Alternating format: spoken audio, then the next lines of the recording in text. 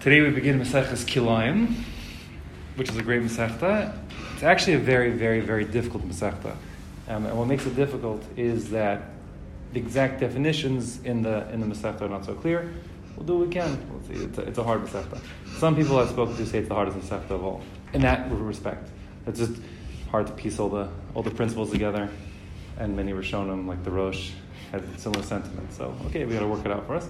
In any case, if you're paying attention to the Kriyas Torah yesterday, so in Kilayim, so that's really got the bulk of the mitzvahs of Kilayim. In total, there are only 2 places in the Torah that mention Kilayim for a total of 4 psukim. 4 psukim for all of Kilayim. One pasuk is in Vayikra, and then 3 psukim are in Devarim, yesterday's Kriya, and that's the whole thing. So one pasuk says, "Es chukosai tishmaru," guard my chukos. A chok being a mitzvah that doesn't have, it's not a principle that can be extrapolated to elsewhere. Rather, it's a particular rule that seems perhaps arbitrary to us, not something you would intuit on your own. The pasuk continues on, "Behemtecha lo sarbiya kilayim." You can't crossbreed species, like two animals can't be crossbred. Sad, 2 different species. Sadcha lo sriya kilayim.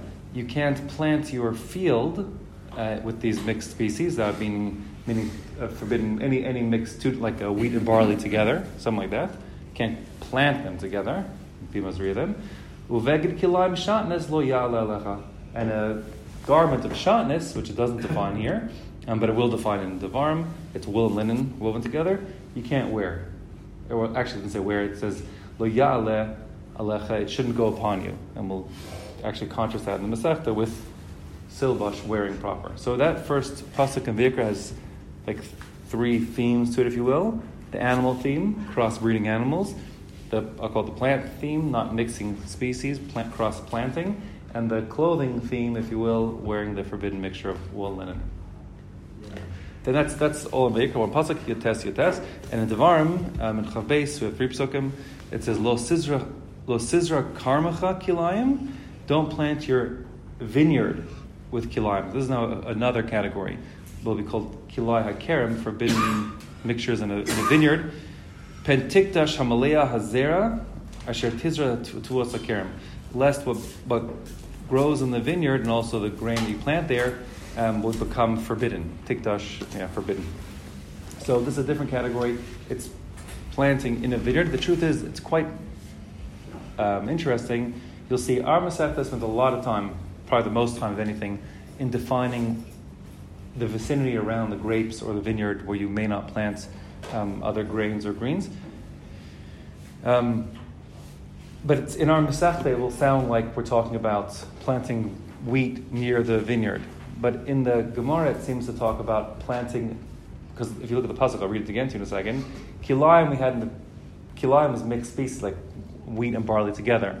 So it sounds, and the Gemara seems to learn that way, that it's wheat and barley and a grape seed together, like wheat and barley together in the vineyard. So I'll say that again because it's not intuitive at all. The pasuk reads, "Lo sizar karmacha kilayim." You shouldn't plant kilayim in your vineyard. So the way that our Masechta and the Mishnayos will learn that, it means you shouldn't plant foreign species like wheat or barley in or around the vineyard. Like no wheat in the vineyard. But since kilayim already meant like a mixture, a forbidden mixture, so the way the Gemara seems to learn it is a mixture of wheat and barley, let's say, or any 2 mixed species, shouldn't be planted in a vineyard. Different. You hear the difference? Like, you'll know is it just wheat and grapes, or is it wheat and barley with the grapes? Strange. That's one of the great difficulties in the whole Masechta. In any case, that's that. But the difference, one thing's for sure, kilay hakerem, forbidden mixtures in and around the grapes, the vineyard, is pentikdash, lest to become forbidden. So it's an iser hanai, it has to be destroyed. All that food gets destroyed, as opposed to other kilayim, which is not quite the case. Which we'll go back to. Yeah, if you grow wheat in a vineyard, so all the vineyard has all the vines around the grains has to be burned. Yeah, kilay kerem is quite severe. one of the few Isuri Hana. So it's quite severe there. But like you said, other things, they get mixed, Yeah, exactly. Other things, like if you have crossbreed animals, for example, from the previous pasuk, like you make a mule, let's say, the mules, you can get benefit. You can own the mule. Or if you cross, I didn't mention crossbreeding, like grafting trees. I'll get to that in a second. But anyways, you're not allowed to, but in summary, you can't do it, but you can eat the whatever weird, things come off these crossbred, tangelos and stuff. Yeah, exactly. Nectarine, all the above. Yeah, we'll come back to that in a second. Just I'm saying the psukim now. So that's the first pasuk in Devarim. The second pasuk says lo sacharosh b'shor uv'chamor yachtav. This is a new thing. So this will be the fifth and final of the mitzvahs. This is a separate animal-related kilayim mitzvah of plowing. The pasuk specifies a shor, a ox, and a chamor, a donkey together. So you can't. The pasuk says you can't harness up your ox and your donkey together to pull the plow. Okay. And finally, I'll come back to that more. And finally, the last pasuk says lo sila shatnez. You can't wear shatnez, which we said already once before. But before what it said before in Vayikra it said lo yala lecha, it shouldn't come upon you. Here it says semru pishtim. Here it says lo silbash, which is you can't wear it. So there's a difference in wearing and coming upon you. We'll discuss that in the Meseches at the end. Semru pishtim yachtav, and it defines what shatnez is. It's semer, which is wool from we'll see, like sheep wool, and pishtan, which is flax, which is made into linen. So linen and wool together, woven together, is forbidden as shatnez midoraisa. Fine. So those are all the psukim. That's all you got to work with in the Torah. So it'll come out then that you have five mitzvahs, all of which are los laseh, all of lavin, prohibitions in the Torah.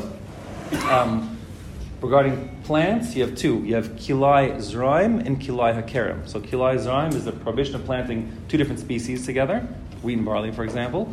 Kilai hakerem is planting grains or greens in the vicinity of the grapes. Okay, so it's two different things: kilai zraim and kilai hakerem. Kilai zraim forbidden to do, forbidden to keep, but doesn't become usher if it happened to have done that way. Whereas kilai hakerem, it all becomes asr. You have to asr bahana. You can't keep it. There's no mention at all. So let me actually say the taxonomy, if you will, of the agricultural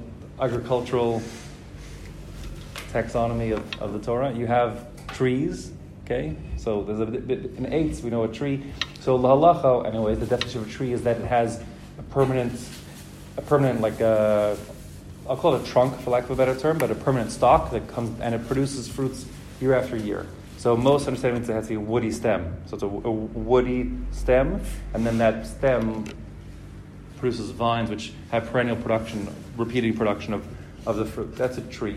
Okay, we discussed this a little bit in brachos because it gets a little funny. Things like strawberries, for example. Strawberries, they're small, but they do produce year after year on the same plant, the same stalk. So our shita is like Rabbeinu Yonah holds that it's a very prayer 8, you would say on strawberries, for example. Okay, but anyways, lalacha conventionally, you want to have like a 3 tefach high woody stem. They're produced. That's a tree.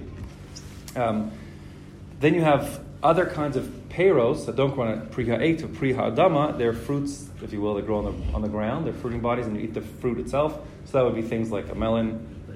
So let's not discuss bananas. Okay, they're going to confuse us for today. Forget bananas. I mean, they're fruits, but I don't want to discuss that.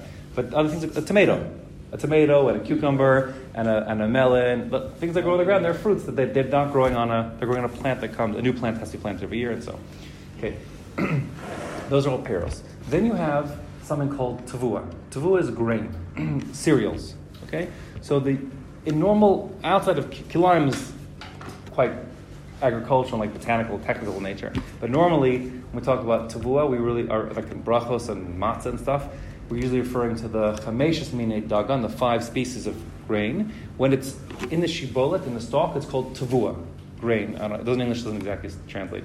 Tavua is in the stalk. Once it's been threshed and winnowed, so it's now the kernels of grain, then it's called dagan.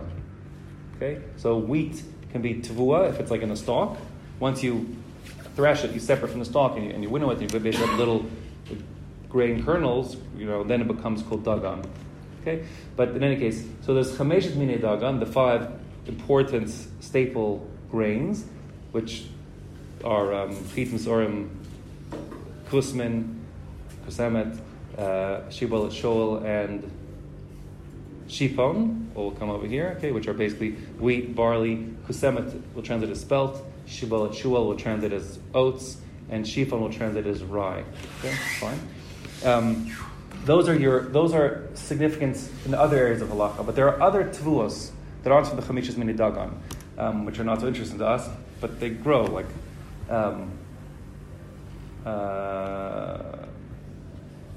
things like millet, if you're familiar with that, and sorghum, other not very interesting, but there are other cereals. There are plenty of cereals floating around out there. Grains, for the record, from a botanical point of view, grains are basically grasses.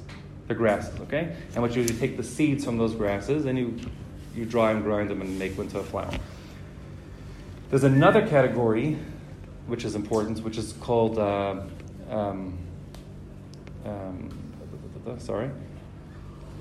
kitnios. So kitnios are plants that are cultivated, but you don't eat the plant, and you don't eat the fruit, you eat the seeds, okay? So those would be things that like rice is a good example, but also beans and peas, legumes, often translated as legumes, because it's things where you're growing it to eat the seed. Those are called kitnios. So if you think about it, by the way, kitnios and tevuah really overlap, because it's the same thing, of course. You're growing your wheat to get the wheat kernels, but tevuah is promoted to big significance in as much as it makes those 5 kamisha dagan are significant because it makes bread.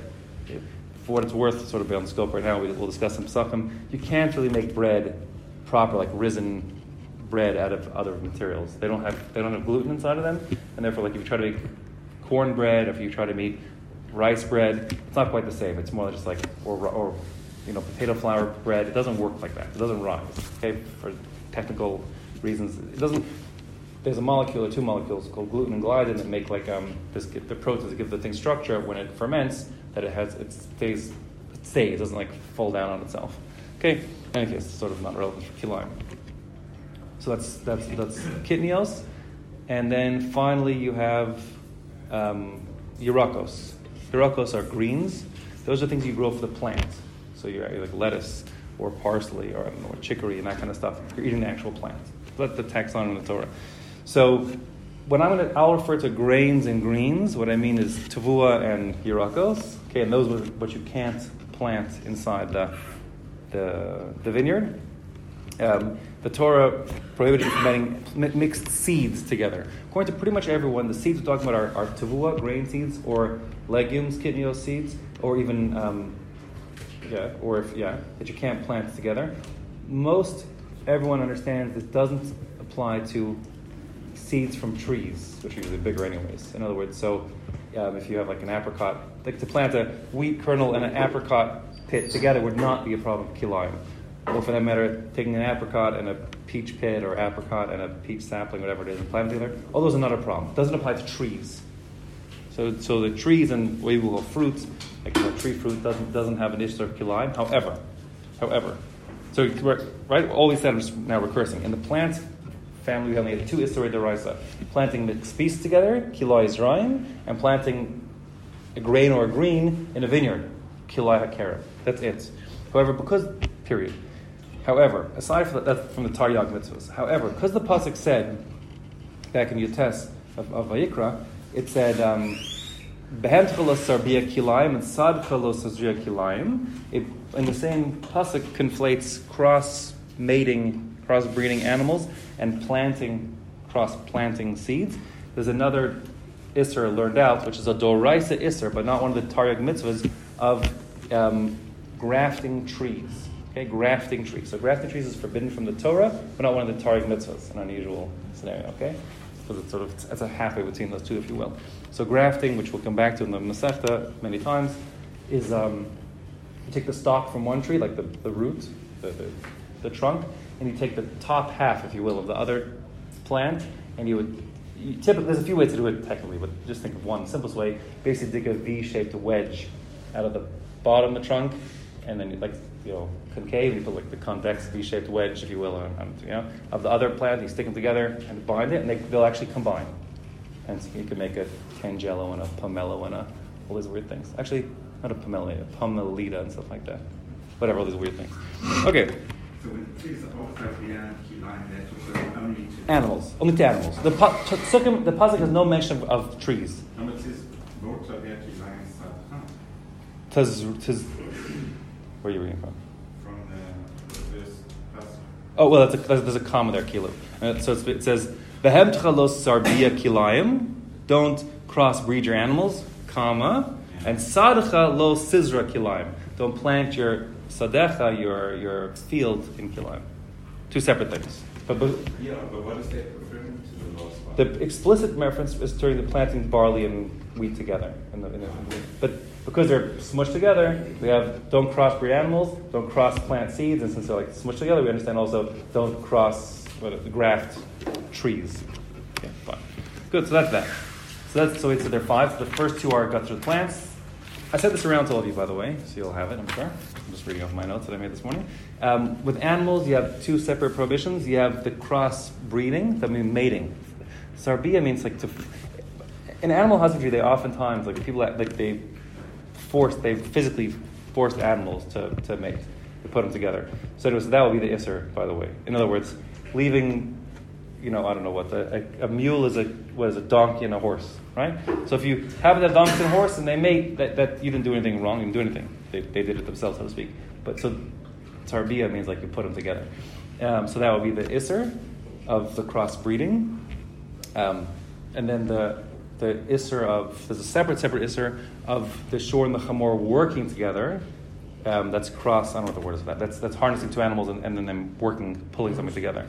I don't know there's a fancy word for that in English, but working two species simultaneously. The other mitzvahs in Kilayim all seem to be fairly chok-like. Like if you ask me, why can't you wear shanas, or why can't you plant seeds, or why can't you plant the vineyard? The answer is I don't know. God said so, and He wants order in His world. That's the gist of it. But when it comes to the working of the animals simultaneously, there's an obvious rationale to that, and it sort of forms part of the constellation of animal protection or animal sympathy, animal sensitivity mitzvahs. Because if you I don't know how familiar you are, I'm not really, with cows and donkeys, but a cow is a big strong animal, a donkey is not a strong animal. So if they're harnessed up together and the poor little donkey has to keep up with the big cow, it's going to be pretty miserable for it. Right? It's not fair. They're mismatched, not the same weight class. So the idea is that by cross-working the animals, there's an obvious obvious rationale that it's really rough on a weaker animal, okay, or a slower animal, whatever the story may be. Being that the case, what's really fascinating, is that this isser is very general, meaning it's not just about cows and donkeys.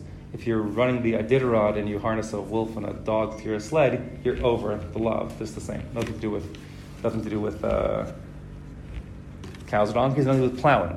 Whereas the fifth and final mitzvah of shatnez is the isser of Kilayim is the isser of shatnez, which is wearing wool and linen, and they're really lumped together, like back to back, two psukim back to back. But the wool and linen isser is very specific. It has to be dafka wool and linen garments. If you wear rayon or silk and cotton or whatever, and wool and linen, it wouldn't with wool or with linen, not a problem. Very specifically, just wool and linen together. Oh, if there's a bunch of things mixed, it's okay. As long as two of the bunch aren't wool and linen, you're okay. Oh, I thought you said that they could be wool. I'm saying wool and cotton or linen and silk are not a problem. You can't have wool, linen, rayon, silk. Right. Well, correct. Two of them are in there. It's not. Right. We'll discuss a little bit that complexity of that when it gets. So there's some what ifs, weird case like that. But correct. Wool is from sheep, obviously. Yeah. Linen is from cotton, right? No, linen is from flax. So flax is a plant. Yeah, it's a plant. That you have an animal product and a plant product, and you can't cross them, right? So that's the gist of it. Yeah, there's some why that would be again. So first of all, it's the chok clearly. There are midrashim that are interesting. They talk about how they ascribe it's back to Cain and Hevel. That Cain and Hevel. One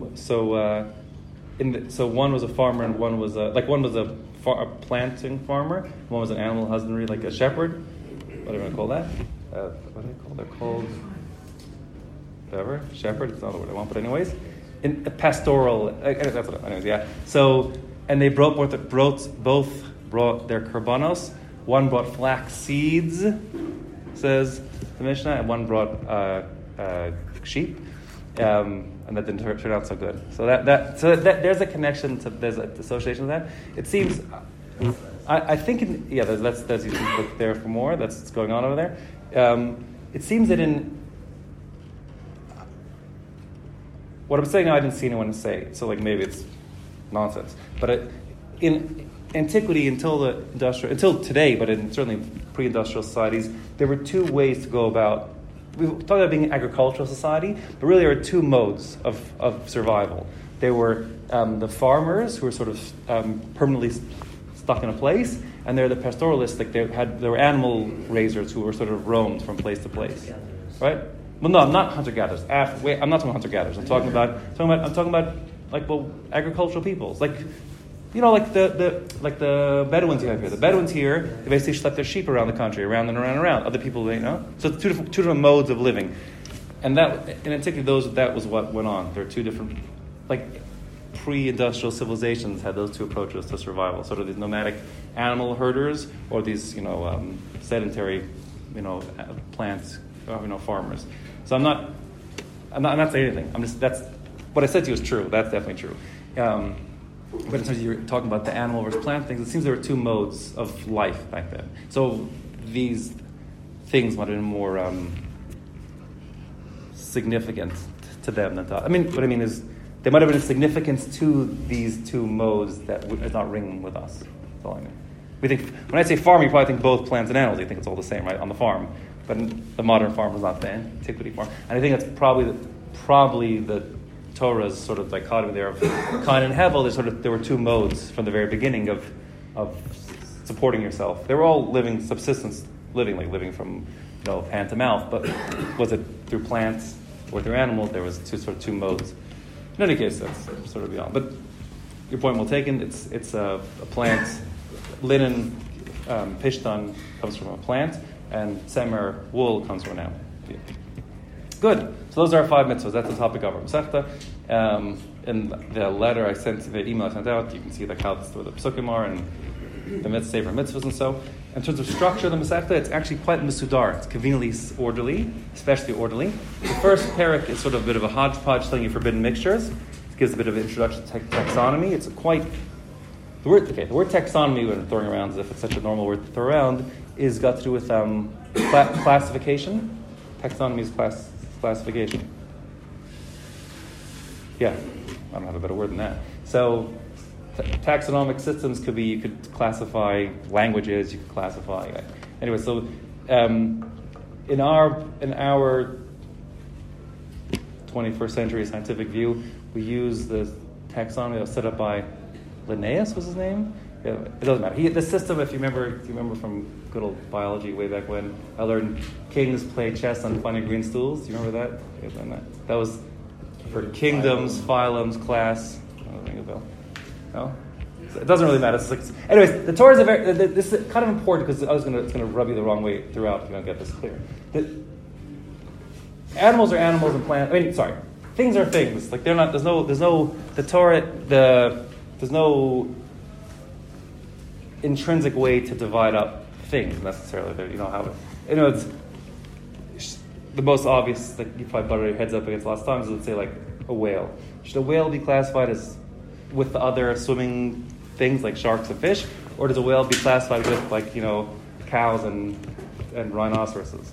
So I think that the Torah certainly lumps together whales with other swimming things, the fish and the sharks, whereas for some reason, which I don't get into in a second, but Linnaeus and the following people after him, they decided to lump whales, for example, as an example, with the rhinoceros and the cows. Okay, for whatever their reasons are. Okay, and so a lot of that has to do. A lot of the modern day taxonomy, scientific taxonomy, has to do with genetics. It has to do with evolutionary theory, and has to do with this underlying skeletal structure of these creatures and so on and so forth. And other things too, like how they So an example, mammals. Mammals is just an example. So mammals are creatures they decided to have arbitrary criteria. The mammals are creatures that are, to survive, they basically keep a constant body temperature, as opposed to cold-blooded creatures. Mammals are quite unique in that regard, and hence they have fur, and they typically nurse their young. So that's... They bear alive and they nurse their young. Yeah, so that's became mammals. So whales fit into that category. Whales are warm-blooded as opposed to, let's say, fish and sharks, which aren't, and they nurse their young, give birth to live baby whales, and therefore and their body structure and body plan is quite similar to. They have little hair. They do have hair. Yeah, but little hair, not much. The hair is gone, not much left. But it doesn't serve much purpose in the water, right? In any case, but they do. So, but there are exceptions. Even if there's not a single, if you tell me, well, like something or other, like duckbill platypus which lays eggs, or if you tell me there's some porpoise that has got a shred of hair on it, doesn't change anything, they're considered to be mammals because they're more like this whole body plan / mode of survival, like they look at as being central. Like the warm-bloodedness is they look at as being central. But they're still fish. They're not fish. They're not fish. They're not in the botanical. They're dug. They're dug. So that's what I'm getting to. Right. So so the science went about its way of having some standardized classification system, which serves its purposes, and they want mammals to be defined where they are, and therefore the whales get pulled out of the water and become part of the rest of the mammals on land. Whereas the Torah looks at other criteria, which I think are much more morphological. That means just their external body structure. And whales look like fish a lot more. They look like hippopotamuses. So and also their hippopotamus is probably a bad example, by the way. But anyways, for what it's worth. And also their the Torah looks at also like sort of their habitat. The Torah really wants domains. The Torah wants to look at things as being like there's a sky domain, there's a terrestrial domain, and there's like a water domain. It really wants that set up. When were the whales created? So presumably with the fish, right? That's so anyways, that's what the Torah has a setup, which is more simplistic, okay, and probably not very detailed. I remember there's I think Tanya B'Rei Eliyahu, I think, or let me think one second. Let me think if I can remember where I saw it. Where did I see it? Or maybe Mishnah of Elazar. Maybe it's Mishnah of Elazar. It says that there's that that says that one second. Whatever it is, doesn't matter. Remember there were 365 species for Noah's Ark. Much more simplified thing. So it means like there'll be one. Is a Mishnah that says? I think maybe it's Avos of Nasan. Maybe that's right. So no, I think 365. I think so. Yeah. For each day of the year. Yeah, but it's also very simplified. In other words, if you ask, I think the most the species with the most the family with the most species is the is the beetles. Beetles. Is that it? Yeah, 1 second. Phylum.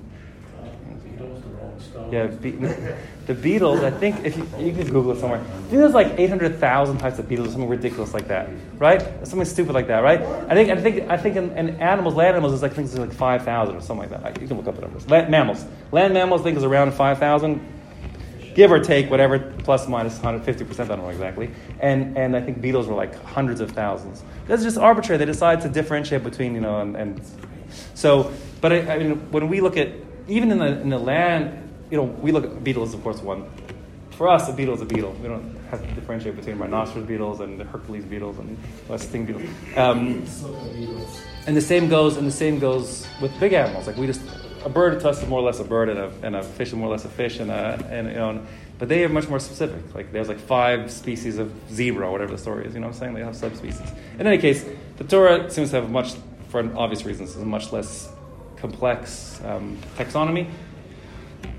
Now, why am I telling this whole story? Because the first parak of the Meseches will discuss with which animals and plants are Kilayim. So it would be Kilayim if they're considered to be sufficiently different.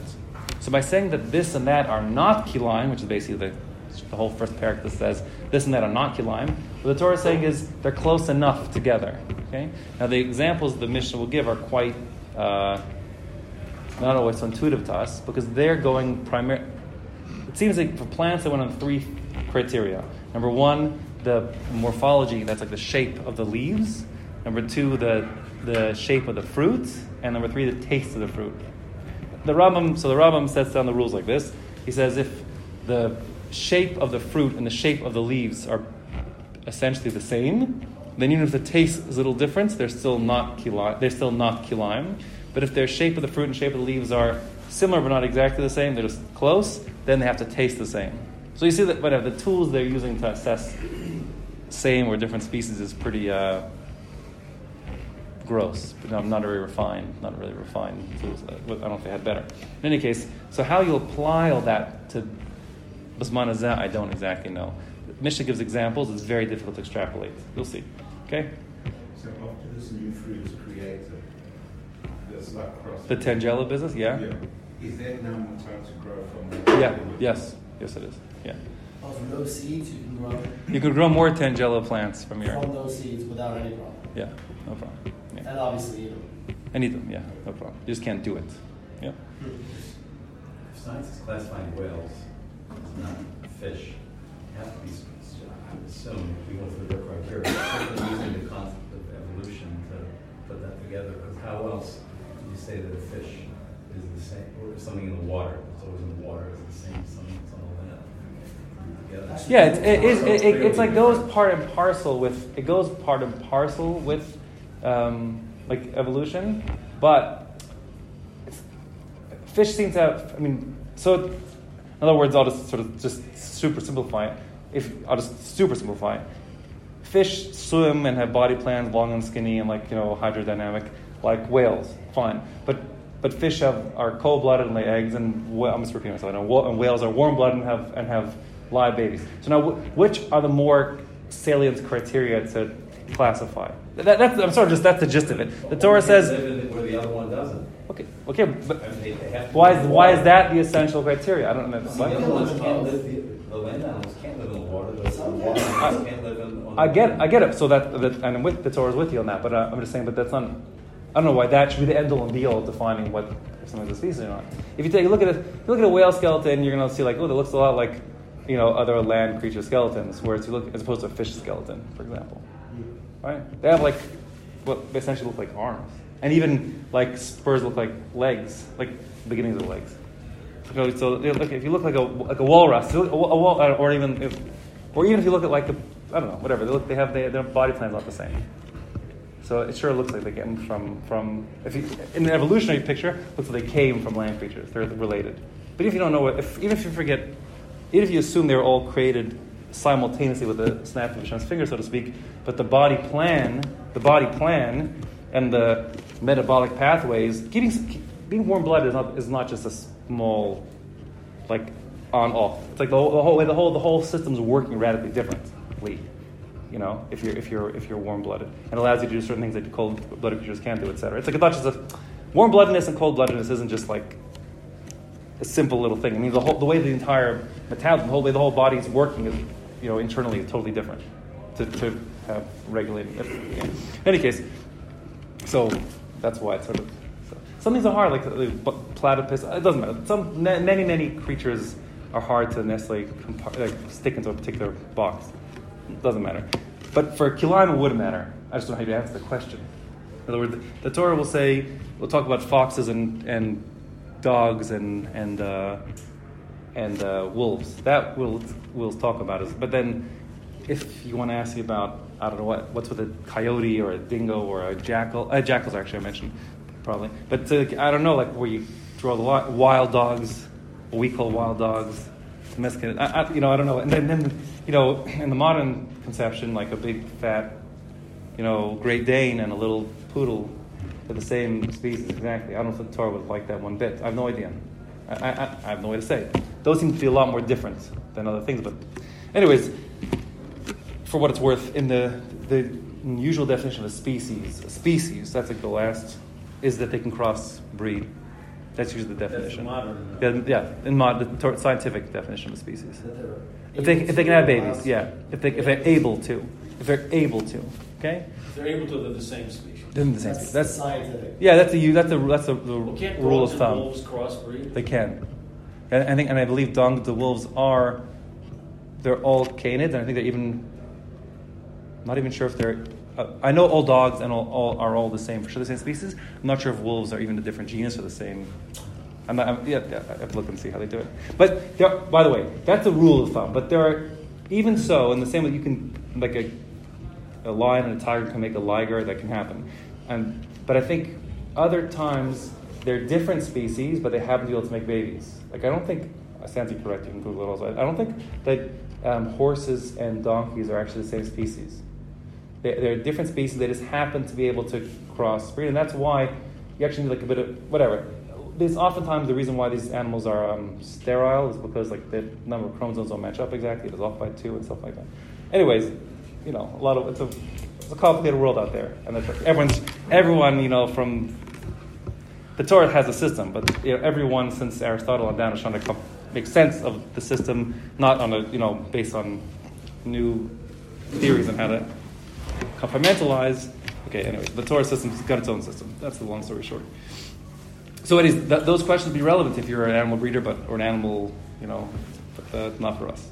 Okay, that's that. Then that's the first pair. Then the second 2 prakim, and 2 and 3 are Kilayim, forbidden planting of seeds. Then basically 4 to 7 are dealing with Kilayim. Defining what a kerem is very complicated, you'll see. And the area around the kerem and where the kerem extends to, those are the complicated prakim. Then the 8th parak is the animals, and the 9th parak is shanas. That's a long story short. So that's the structure of the Masechta. Okay? So great. That's my Hakdama, which you have in your inbox. So we can start the Masechta. I don't remember how I did it last time through, but I'm going to actually just read the art scroll for the first parak here. You'll see why. I decided it's not edifying. I decided you're not going to walk away feeling any smarter, especially when you write these Mishnayos, because they're too technical. Anyway, so I'm going to use the art scroll translations. It's a long list of animals and plants, and if they're Kilayim or not. So I'll use the art scroll's translations. The actual identity of these plants and animals is mighty contentious. The art scroll did their best to translate the Bartanuras, which is our hero, so we'll stick with that. That's fine. I'm sure last one did. Our art scroll brings down other sheetas of what these things might be. Okay, there's lots of opinions. A lot of times, you have to remember, these are plants and animals in Eretz Yisrael. So if you're some Rishon sitting in France and there are no plants like that or no animals like that in your region, you're sort of stuck, right? I mean, you of course didn't lose the Masar on what this thing's referring to, because like you don't even know I didn't even know what tool you would have to describe it. I mean, I'm not losing Masar as much as there's nothing like that around here. So unless they made careful pictures and they pass on the pictures from generation to generation, then they would have to. Of course, I'm going to lose it. And plants, of course, are not interesting, and so therefore their identity is lost off. And in any case, I'll read the Mishnah. It's inside here. Stop me.